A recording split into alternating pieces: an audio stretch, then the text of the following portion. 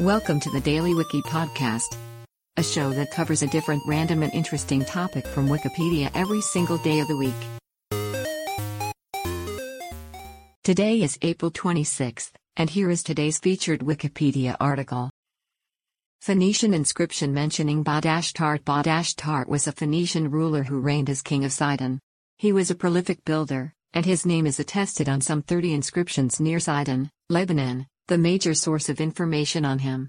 The earliest to be discovered was excavated in Sidon in 1858 and was donated to the Louvre.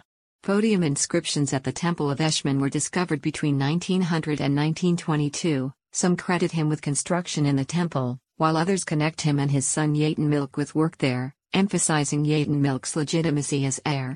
The most recently discovered inscription as of 2020 was found in the 1970s on the bank of the Bostranos River, crediting the king with the building of water canals to supply the temple. 3 of his Eshmun temple inscriptions have been left in place, the others are housed in museums in Paris, Istanbul, and Beirut. He is believed to have reigned for at least 7 years, as evidenced by the Bostranos River bank inscription. Today's featured article is provided by Wikipedia.